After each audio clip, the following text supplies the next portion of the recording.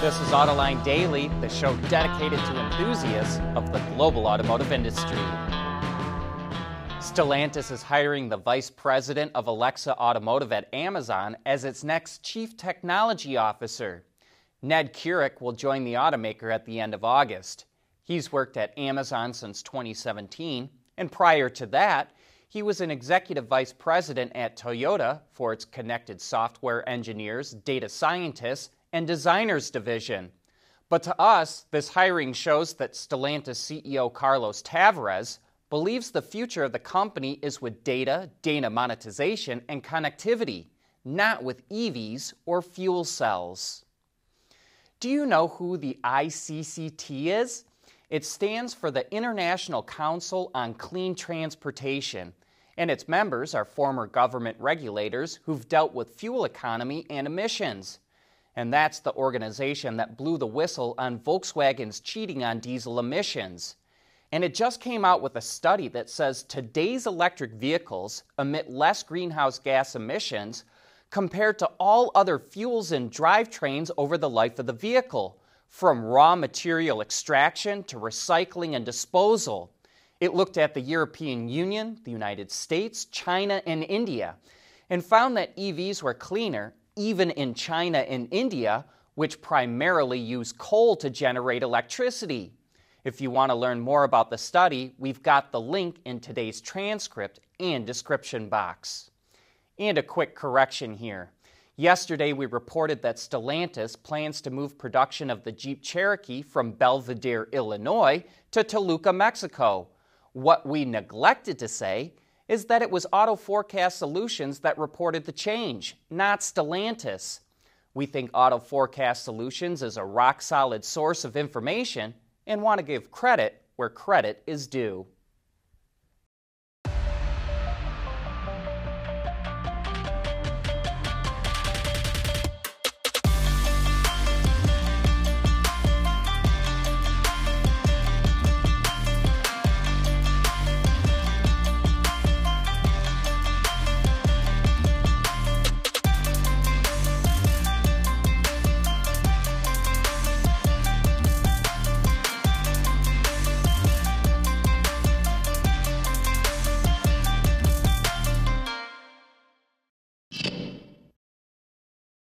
Yesterday, we reported how Baidu is going to offer robotaxi services in a number of Chinese cities, so we reached out to Baidu to find out how much they will charge for a ride.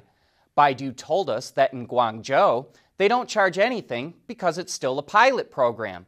But in Beijing, where they're in full launch mode, they charge about 30 yuan, which is less than $5. There sure is a lot of interest in robotaxis. Another Chinese company, Deeproot AI, launched a robotaxi service in Shenzhen that people can access via an app on WeChat. But the taxis still have a safety driver on board in case anything goes wrong. Deeproot AI was founded in 2019 and wants to become a Tier 1 supplier to OEMs, other suppliers, and logistics companies. But wait, there's even more. Ford, Argo AI, and Lyft plan to launch an autonomous ride-hailing service before the year is out. Lyft users, first in Miami, Florida, and then Austin, Texas in 2022, will be able to select a Ford self-driving vehicle for a ride. But it's not going to be a huge fleet. The goal is to get at least 1,000 AVs in Lyft's fleet over the next 5 years. And lastly, Mobileye expanded its AV testing to New York City. Mobileye 2 is preparing for commercial deployment, but right now is running day and nighttime tests, looking for scenarios like jaywalkers, double parking, construction, tunnels, and bridges. And one other thing to note, look how sleek the Mobileye system is compared to others. You almost don't even notice it. Mobileye uses a camera-only system as its first and main mode of identification, but also has a LiDAR radar subsystem for redundancy.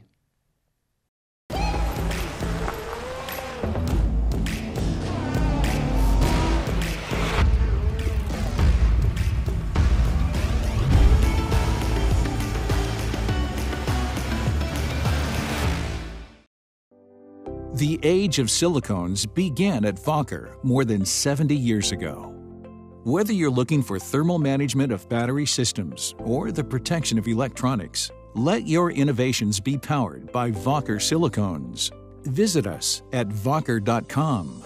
E-mobility powered by Wacker Silicones.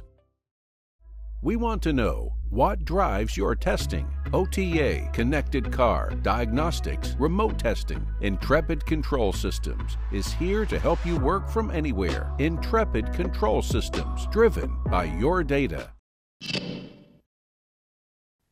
More versions of the new Mercedes S-Class are starting to launch, which means we're getting more details.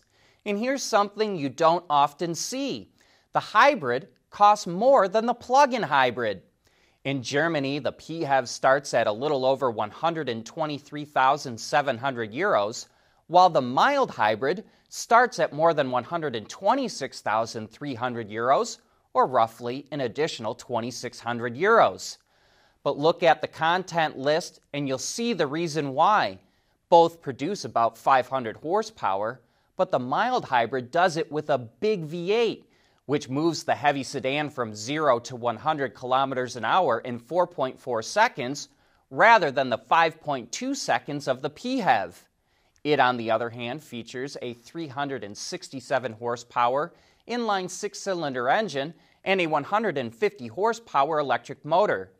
Battery size is not in the press release, but with 100 kilometers or 62 miles of range, which is pretty decent for a PHEV, it must be on the larger side.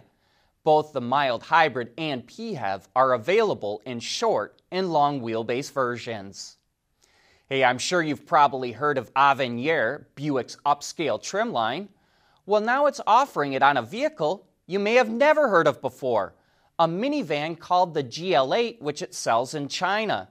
Sold in 4, 6, and 7-seat variants, the GL8 Avenir features premium appointments like wider headrests and armrests, thicker carpet, better materials, more USB ports, soundproof glass, and rear reading lights. Pricing for the van starts between $71,600 and about $82,500. Tesla CEO Elon Musk revealed on Twitter that it will open its supercharger network to other automakers later this year. But he didn't provide any other details, like if they'll need plug adapters, since Teslas are different from everyone else. Musk has said he wants to help grow EV adoption, and with 25,000 superchargers globally, access to that network will help make his goal a reality. And speaking of Tesla, Consumer Reports is once again criticizing the EV maker for allowing its owners to be beta testers for its full self-driving prototype software. Tesla recently released the latest version, known as FSD Beta 9, which automates even more driving tasks. But Consumer Reports still has concerns over its performance and safety based on videos posted by owners to social media. CR is critical of Tesla for testing the system on public roads, since other drivers, cyclists, and pedestrians aren't aware they're part of the experiment. It says at the very least, Tesla should be monitoring the drivers in real time to make sure they're paying attention while using the system. But that's it for today. Thank you for watching.